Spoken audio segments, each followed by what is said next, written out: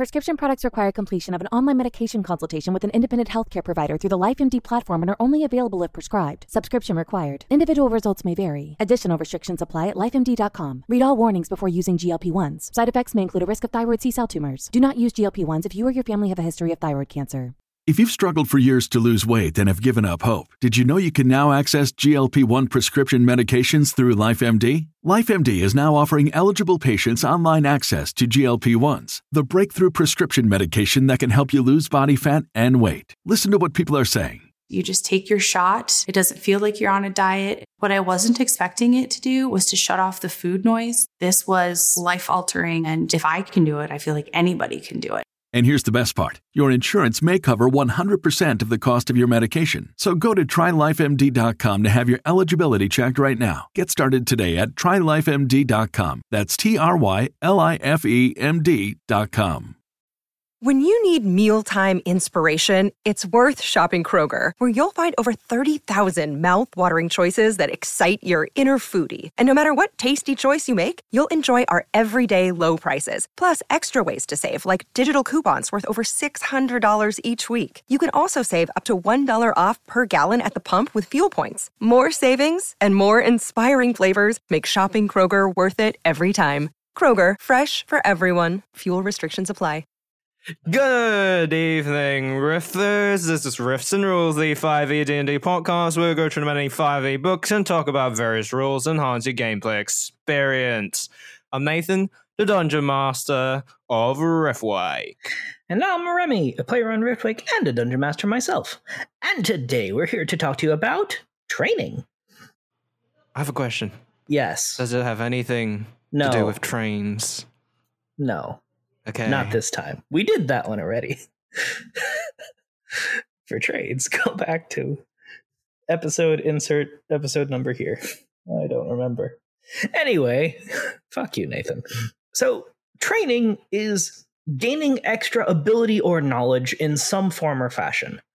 Unfortunately, in 5th edition D&D, I find the rules for training to be a bit troublesome. So, oh boy, there's honestly a few things that this can kind of talk about, but for the most part, we're talking about training in order to gain some new either skill or language for the most part. And maybe there can be some exceptions to that, but we'll get to that a little bit later. So, for the most part, the first mention of training rules is actually in the player's handbook of all things, not even the Dungeon Master's Guide, which is you can spend time training between adventures to learn a new language or training with a set of tools. Your DM might allow additional training options. So that is actually an interesting last line, but anyway. First, you must find an instructor willing to teach you. Your DM determines how long it takes, whether one or more ability checks are required. The training lasts for 250 days and costs 1 GP per day. After you spend the requisite amount of time and money, you learn the new language or gain proficiency with the new tool. So, Remy, that's a really short time, isn't it? Fuck you. So, 250 days is insane and stupid. Also, 250 gold is a lot, considering it's just a language or set of tools. What is especially irksome, it does mention that your DM can allow additional training options, but it doesn't really help much. It just leaves it in the DM's control. So, in theory, you could allow as a DM, okay, do you mean that you can train a weapon? And if you want to have a wizard who's trained in using a glaive instead of just a staff, do you mean that it's supposed to take 250 days and 250 gold just for a wizard to learn to not hit himself with the pointy end of the stick? That's fucking stupid. Or, you could interpret it, though, as, okay, you can get training in simple or martial weapons over, the entirety of that time. That might actually be a little bit reasonable. But there's also nothing about learning a new skill. And I'll be honest, skills are just personally my own focus on this, which is that a lot of the time someone's background or someone's class might not actually give training in a skill that the character or the player just want the character to have. So maybe they have like a specific idea of what the character has been through, that they want their character to either have some form of additional skill or to learn some form of additional skill. Because sometimes there can be, honestly, a lot of the time in games where there is a particular skill that someone has asked of them, but that they don't have, that like no one in the party has. So they're constantly doing the thing, but they will never be able to gain proficiency with it in the timeline of a regular game. Because even if they were willing to devote all of their downtime to training, 250 days in game is longer than most campaigns. So it's, practically speaking, useless. So Wizards of the Coast apparently agrees that that's a bit too much, because when the Xanathar's Guide to Everything was released, it has revised rules for training, but to a point. So receiving training in a language or tool typically takes at least 10 work weeks, but this time is reduced by a number of work weeks equal to the character's intelligence modifier. An intelligence penalty doesn't increase the time needed. Training costs 25 GP per work week. So 10 work weeks, 25 gold, still that same 250 gold, but time-wise is at least somewhat reduced. 10 work weeks, though, is still a lot. So actually, one thing I forgot to mention for the earlier bit, because it does apply both there and here, for it to count, for downtime to go towards your training, you're supposed to use at least 8 fucking hours of your day. I don't know about you, Nathan, but if I had to spend 8 hours every fucking day on a single subject, I would go nuts. That is just too much Going in nuts a day. Is easy if you do things in 8-hour segments. Yeah, 8 hours just devoted to a language or tool. Like, it'd be one thing if it was a skill where at least there could be some variation. Like, if you wanted to teach someone, you know, let's say persuasion, to keep it a little easy and just a popular skill. If you want to learn persuasion, then you can get into fun debates. Like, I could see, like, debating, convincing, and setting up many, many different scenarios for that, because it's a more broad, big picture skill. So that I could almost see. Like, but for a language, just a language or a tool for 10 weeks, so 10 5-day work weeks is a lot. Also, that's still a lot of time. So it is better because they do have the whole, you know, subtract the intelligence modifier. So if you have like a smart character, so someone say 14 intelligence, then it takes 8 work weeks. So, okay, that's 2 months. That's way better than the whole 250 days. So that at least I could see happening, because if, as a DM, you were to say, give like a week off for a character, you know, between adventures, then, or like 2 weeks, then that would mean that after like 4 adventures and maybe a couple extra levels under their belt, that they might actually have time to get the training done. So this is still a while, but it's at least slightly more reasonable. I do still have the issue that by rules as written, it is still only a language or a tool, which is irksome. And as far as the rules as written, that's pretty much it, which sucks. So Remy, what I'm basically seeing is that if, say, your DM's like me and doesn't actually give the party any downtime whatsoever, they're basically fucked in terms of learning new skills. And that's why I bring forth a, well, alternate concept or idea that the DMs could use in such a situation.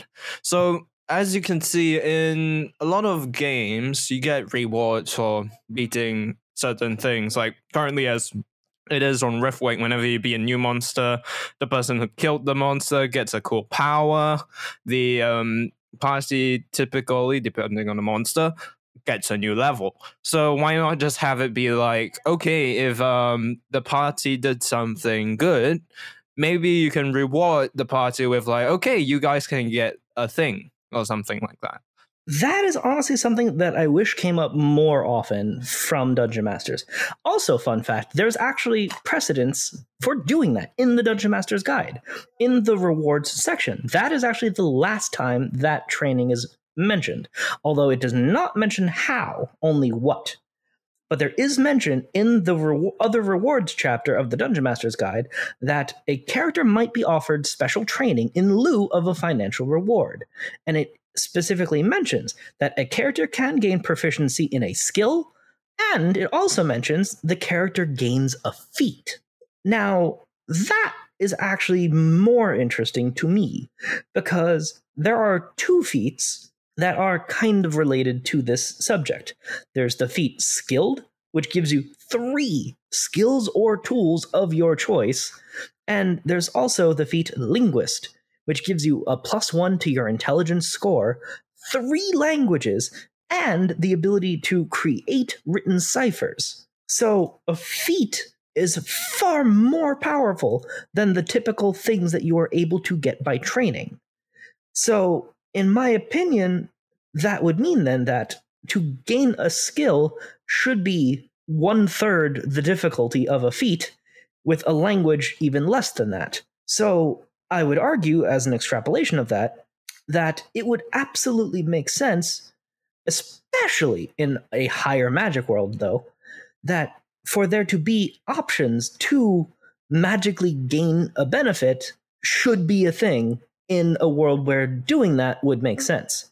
But even in a more medium magic world, there actually is a pre-existing magic item that I doubt 5% of people even know exist, but immediately caught my attention. So this is from Waterdeep Dungeon of the Mad Mage. There is a rare magic item called a Professor Orb, which is a basically quartz orb the size of a grapefruit that is sentient magic item and has the personality of a scholar. And you roll to see its wisdom and charisma scores, but it always will have an intelligence of 18. And normally, this thing is supposed to have knowledge of 4 narrow academic subjects, and then is able to make rolls for the party at a +9 to see if it is able to advise the party. But I would absolutely suggest having a tweaked version of this magic item would be awesome for the sake of training. Because if you have a magic item that just has a copy, for example, of a particular professor, or if you do have like a Professor Orb that just is like a teacher who is, about to die, decides that instead of moving on, they would rather their soul be kept in one of these items. Like, depending on how high magic you want to go with this, there could be a lot of variants and options, which are always good. But if you had something like the Professor Orb that can just convey training, so then you don't have to waste time training or just searching for training. And if you also get rid of that stupid 8 hours a day requirement. So if you were to just have an intelligent character with a Professor Orb that could convey the topics over time, that would be good. And having more solid rules on what can be trained is also something that I would recommend, to have there be more or less difficult things, because feats are awesome. But the idea that a character just gets a feat as an alternative to ability score improvement actually kind of irks me a little bit, just because most of the time DMs and players, just games in general, don't show downtime as a player working towards the feat. They just magically get it at, 4th or 8th or whatever level. But if you were to just let players just do ability score improvements and then just have feats be available to be learned over time, that gives your players a goal to customize their character over time. And you can have a magic item like the Professor Orb be an enchanted object to give that to them over time. So that creates in-world explanation for why they're able to magically learn things over time. And you could even go a step farther. There exists a spell in 5th edition called Dream. And Dream is actually particularly interesting just as a spell, because you can pretty much shape a dream of a creature however you want to. And it explicitly has a duration of 8 hours, which would then mean if you had a Professor Orb that is able to cast Dream once a day, well, there you go. That gives an in-universe, with existing mechanics, method of how and when time to train happens. So if you do just use Dream to get 8 hours a night, then that would mean even on nights where shit is happening, even on nights where it's downtime, if they are just regularly using Dream nightly, then it solves all of the time problems except for that original stupid 250 days version. Like, just don't use that one. It is dumb. So the question really just boils down to how much training. Support for this podcast and the following message come from Corient. Corient provides wealth management services centered around you. They focus on exceeding your expectations and simplifying your life. Corient has been helping high achievers just like you enjoy their lives more fully, preserve their wealth, and provide for the people, causes, and communities they care about. As one of the largest integrated fee-only registered investment advisors in the U.S., Corient has deeply experienced teams in 23 strategic locations. Corient has extensive knowledge spanning the full spectrum of planning, investing, lending, and money management disciplines. Leverage Corient's exclusive network of experts to craft custom solutions designed to help you reach your financial goals, no matter how complex they may be. Real wealth requires real solutions. For more information, connect with a wealth advisor today at Corient.com. That's Corient.com. Corient.com. When you need mealtime inspiration, it's worth shopping Kroger, where you'll find over 30,000 mouth-watering choices that excite your inner foodie. And no matter what tasty choice you make, you'll enjoy our everyday low prices, plus extra ways to save, like digital coupons worth over $600 each week. You can also save up to $1 off per gallon at the pump with fuel points. More savings and more inspiring flavors make shopping Kroger worth it every time. Kroger, fresh for everyone. Fuel restrictions apply. Do you want to be accessible in your own world? So with all the options I've listed, I'm curious, Nathan, what do you think would exist as options in Riftwake? So the magic item stuff isn't really something that I feel fits with the kind of themes of Riftwake currently, or the kind of sophistication when it comes to magic. But personally, like, the suggestion that I was making in terms of getting something as a reward is something that would be quite interesting. But one other alternative way of doing such would be something more like in a lot of RPGs, you get this thing where if you do a thing more, you become better at it. So, for example, say if a party was adventuring in Elven territory for a good while, and you have, like, say, a whole bunch of times that the party has just been walking about shopping in the elven part of the thing. Maybe, say, after a couple months or something, you can say that, okay, you understand a bit of Elvish at this point. Now, this is definitely not something that is going to be easy to track whatsoever, or it should be tracked whatsoever. It's more like a kind of thing that could be considered as like a little bonus little thing that you could give the player. So, just learning things by osmosis and such. And could also just be treated, mechanically speaking, similar to milestone leveling, where, okay, you can just treat it more like if you complete 5 quests in Elven territory or in Dwarven territory, that you might pick up like enough of the language to get by. So to not treat it as something that requires tracking. Yeah, or you could just do that same thing. You could just go the full thing and be like, okay, there's 3 different levels of knowledge in a language. First one is basic understanding, where you can pick up what people are trying to say to you, and you can conversate in basic language, but you cannot pass yourself off as someone who actually knows the language properly and trying to have people understand more complex ideas is still difficult.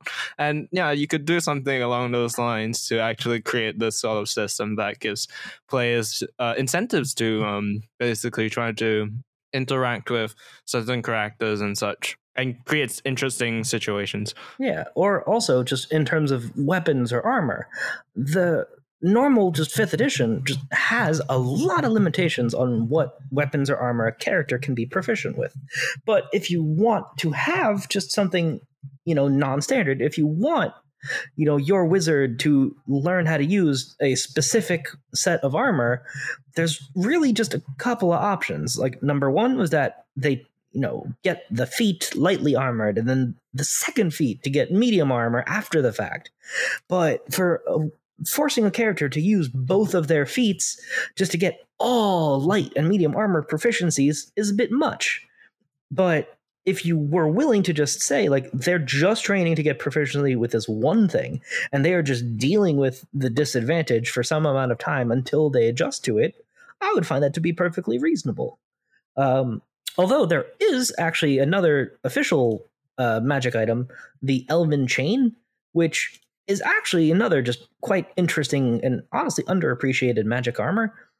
So it's a rare magic item, no attunement, but gives a magical +1 to AC, but it's the other magical effect that honestly is most important.